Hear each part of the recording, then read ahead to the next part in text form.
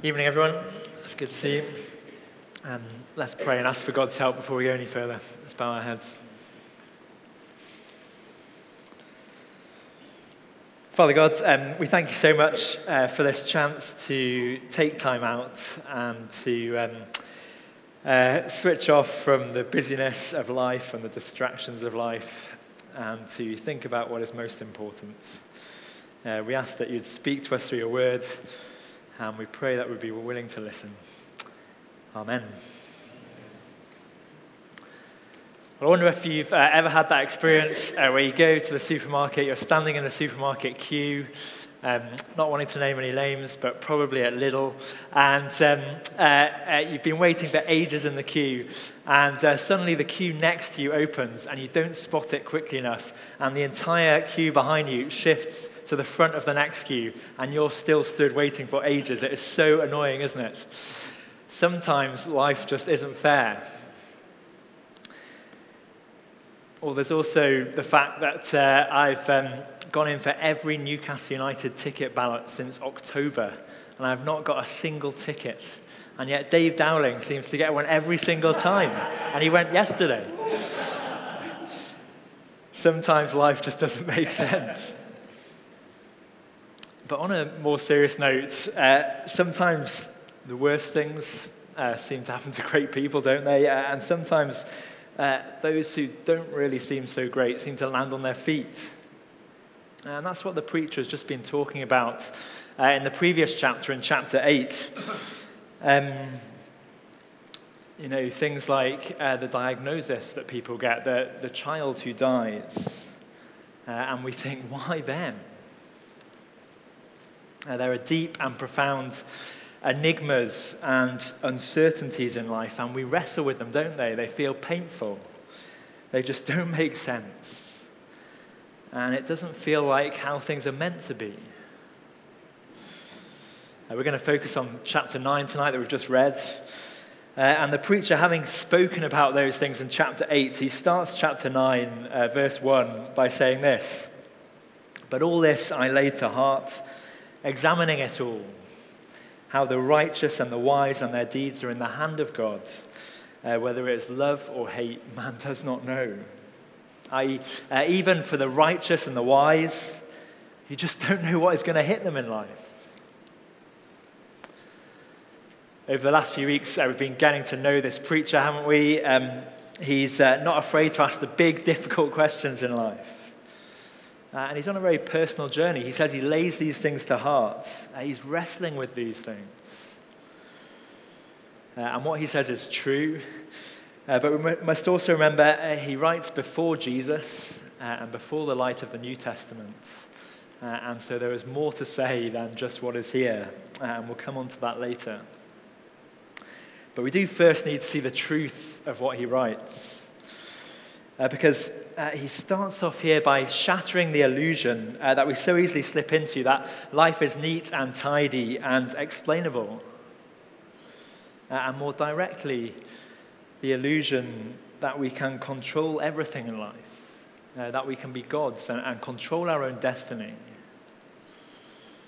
And the first punch that the preacher gives us to wake us up from those illusions is to remind us that there is only one thing in life that is certain. Some things always end the same way, don't they? If you watch The Apprentice, you know that at the end of the episode, somebody is going to get fired, apart from the last episode. Or every time you put a cake in the oven and you forget to set a timer, you know what the end is going to be, don't you? And in life, you know what the end is going to be. Every time. The one thing that is certain from the day you are born is what is going to happen at the end. Do you see that in verse 2? The preacher says, "It is the same for all. Whether you are righteous or you're wicked, whether you are good or you're evil, whether you are clean or unclean, whether you are someone who offered sacrifices back in the day or you didn't bother, whether you stick to your promises or you just throw them out the window and you're a barefaced liar." He says, verse 3, "This is an evil that is done under the sun, that the same event happens to all. The preacher makes us look long and hard at the one certainty in life. If you were here last week, you might remember Ken's death clock. The clock is ticking.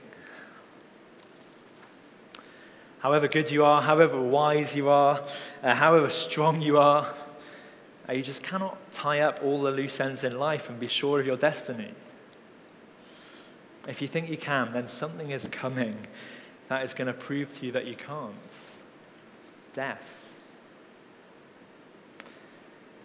In verse 4, the next verse, it's a bit like the preacher says, don't get me wrong, living is good. It's better to be a living dog than a dead lion. Dogs weren't the favourite animal back then like they maybe are now. They were dirty scavengers, whilst lions were the king of animals. But he's saying, life is good. It's better to be a living dog than a dead lion. But ultimately, life is only going to end one way. And in verses 5 and 6, he reminds us of how final death is. He writes, the dead know nothing, and they have no more rewards, for the memory of them is forgotten. Their love and their hate and their envy have already perished, and forever they have no more share in all that is done under the sun. Now, there's such a finality to death, isn't there? All the roller coasters of emotions that drive people's lives, love, hate, jealousy, they're all gone. And the preacher isn't just reminding us of the fact of death. He also wants us to feel the outrage of it.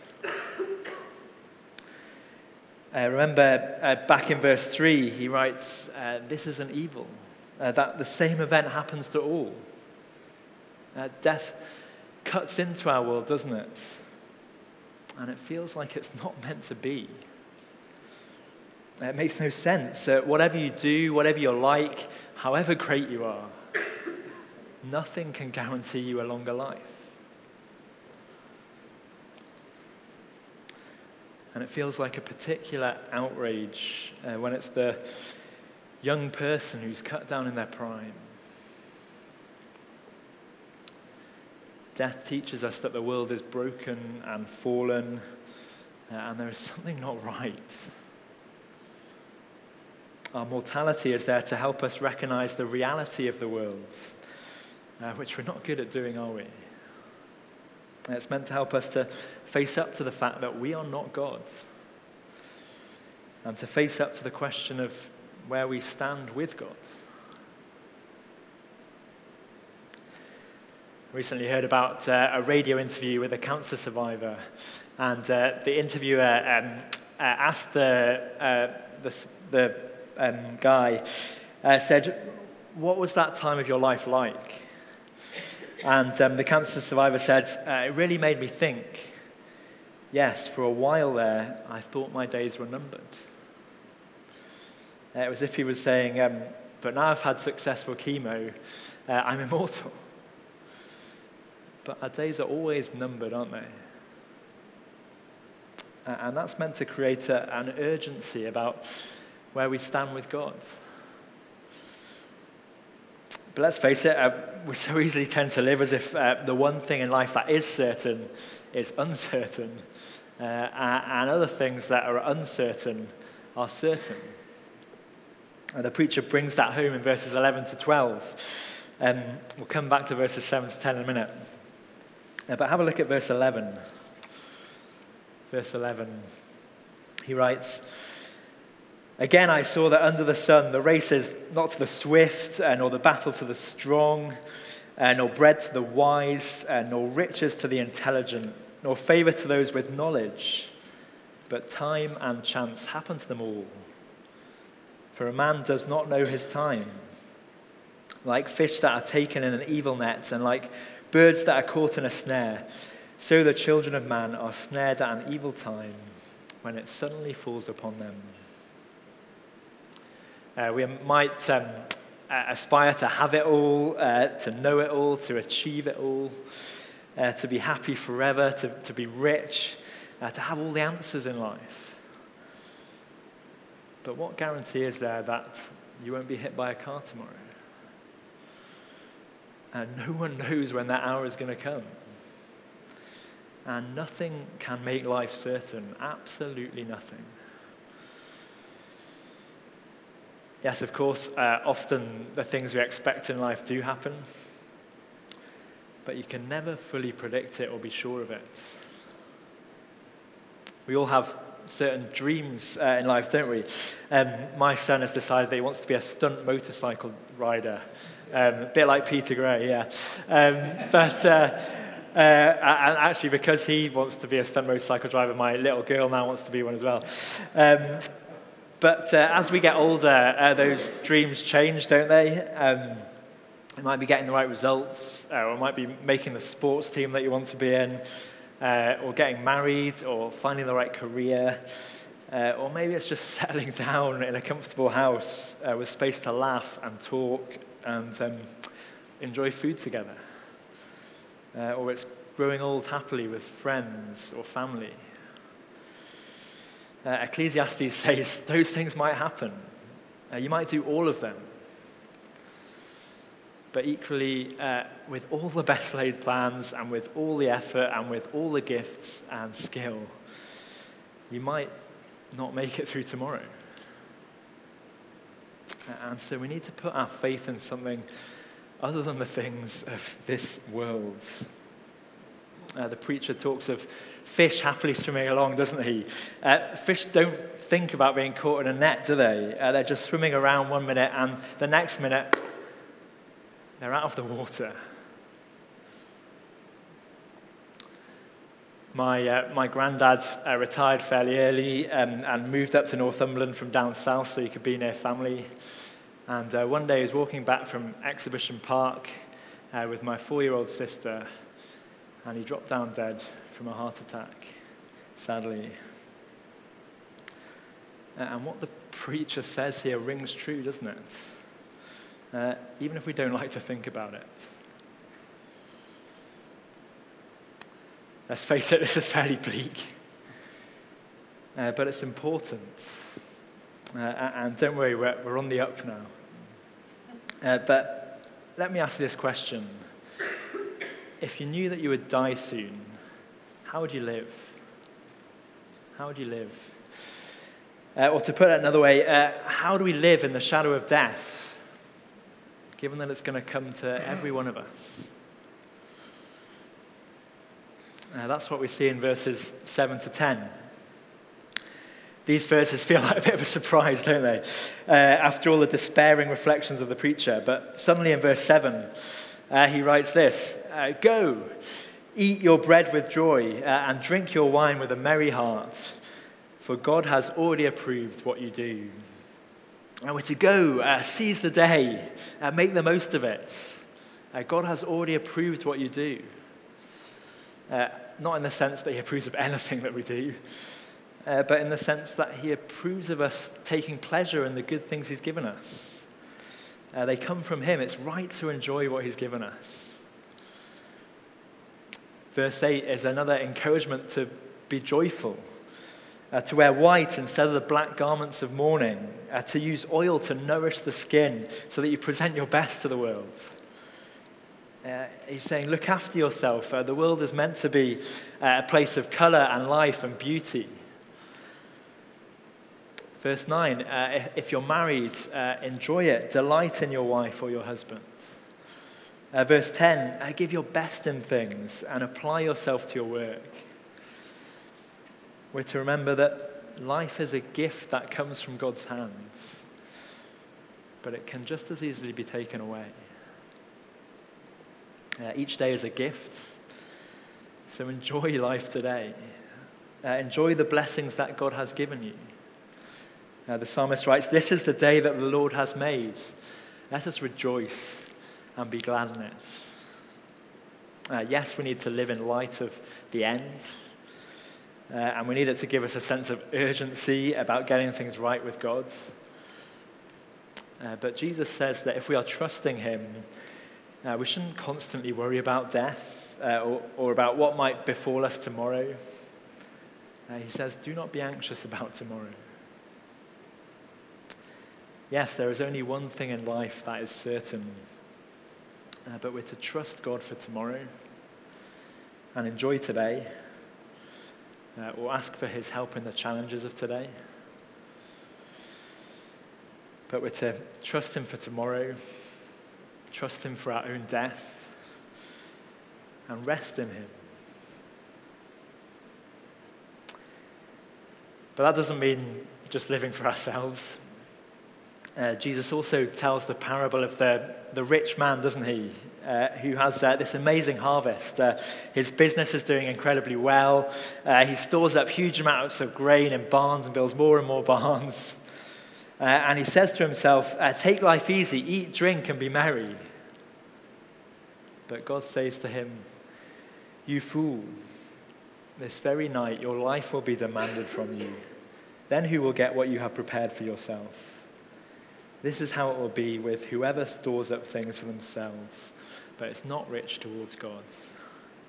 We're to seize the day and the opportunities that it brings, but in a way that is rich towards God, in a way that acknowledges his gifts and seeks to honor him and serve him and give him thanks.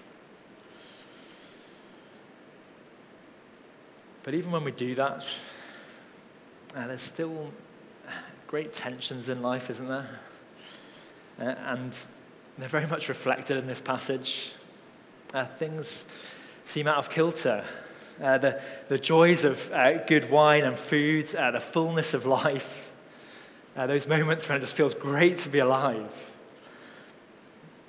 alongside the pain of life suddenly taken away. The finality of death, the sense that it is just not how things should be. The person who dies leaving young children and a parent on their own. And here in this passage, there's a constant sense of that tension. We're supposed to feel it. It doesn't get resolved. And it's there in this final story that the preacher tells in verse 13. Do you see that? The preacher writes, I have also seen this example of wisdom under the sun, and it seemed great to me. Or it could be translated, it made a great impression on me. What's this example, this story? We're told about a small city with a few men that's besieged by a great king who comes against it. The odds don't look good at all, do they? They're stuck in the city and supplies are starting to run out. But verse 15, there was found in the city, a poor wise man, and he, by his wisdom, delivered the city. Great news, what a hero this poor wise man must have been. But it continues, yet no one remembered that poor man. But I say that wisdom is better than might, though the poor man's wisdom is despised and his words are not heard. In many ways, it seems like this story is commending wisdom to us, doesn't it? Wisdom is better than might. And yet we're told that no one remembered that poor man, or it could mean no one paid attention to him. We read verse 16 that his words are despised and not listened to. And lastly, verse 18, the preacher writes that wisdom is better than weapons of war, and yet one sinner can destroy much good. Wisdom might appear better than might. It might be good, but the reality isn't so straightforward. What then, the preacher might ask, is the value of wisdom? The poor man is ignored afterwards. No one cares. It's awful, isn't it? What a travesty after this man has saved them. Wisdom is good, but there's still so much tension in life, however wise you are. So much that still feels incomprehensible. So much that makes us wrestle with the big questions of life, like this preacher. We just have a yearning for something better. But thankfully, there is one who makes sense of it all. One who can take us through that inevitable end and who can resolve our yearnings. And he's surprisingly like the poor wise man in this passage. He delivered us. He delivered us from the power of Satan and the sting of death. And he did it at the cross by giving his own life. He did it with the wisdom of God. And yet, so many despise his wisdom and don't listen to his words. Jesus was willing to enter into the messiness of life. And he felt those tensions even more than we do. He was the one who is greatest, the one who flung the stars into space and created the universe, the one who had perfect wisdom and who lived a perfect life. And yet he was mocked, wasn't he? He was beaten. He was killed tragically young. And yet God was working out his purposes. Jesus rose again. He defeated death. And his resurrection means there is hope. Hope of a place where we don't feel these tensions anymore. Hope of a place where there won't be these things we don't understand and these pains. All of those things are meant to dislodge us from seeking our security here. But God's good gifts, the joys of this life, are meant to make us homesick for heaven, precisely because they are so good.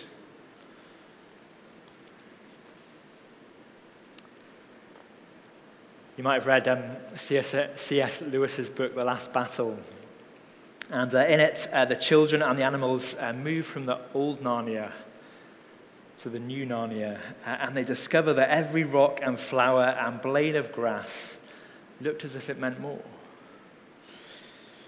It was the unicorn who summed up what everyone was feeling. He stamped his right forehoof on the ground and neighed. And then he cried, "I have come home at last. This is my real country. I belong here. This is the land I've been looking for all my life, though I never knew it till now." The reason why we loved the old Narnia is that it sometimes looked a little like this. Come further up, come further in. In the tensions and the struggles of life, many who don't know Christ throw themselves into eating and drinking, don't they, as if that is all there is. But if we love Christ, then we can enjoy those things now as a foretaste of heaven, their taste of going home. We don't need to fear death. Instead, we can trust Jesus. And we can grab hold of life now. We can enjoy its blessings whilst being rich towards God and seeking to live in light of eternity with him. Let's pray.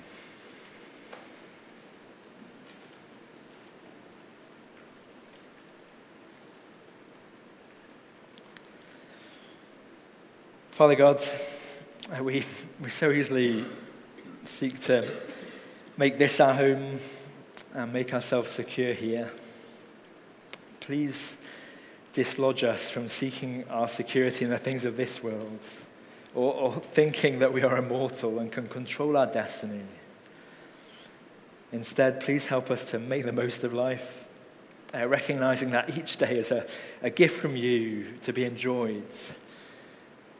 Please help us to be rich towards you, living in light of eternity. And we thank you for that hope that we have in Jesus, of one day going home. Amen.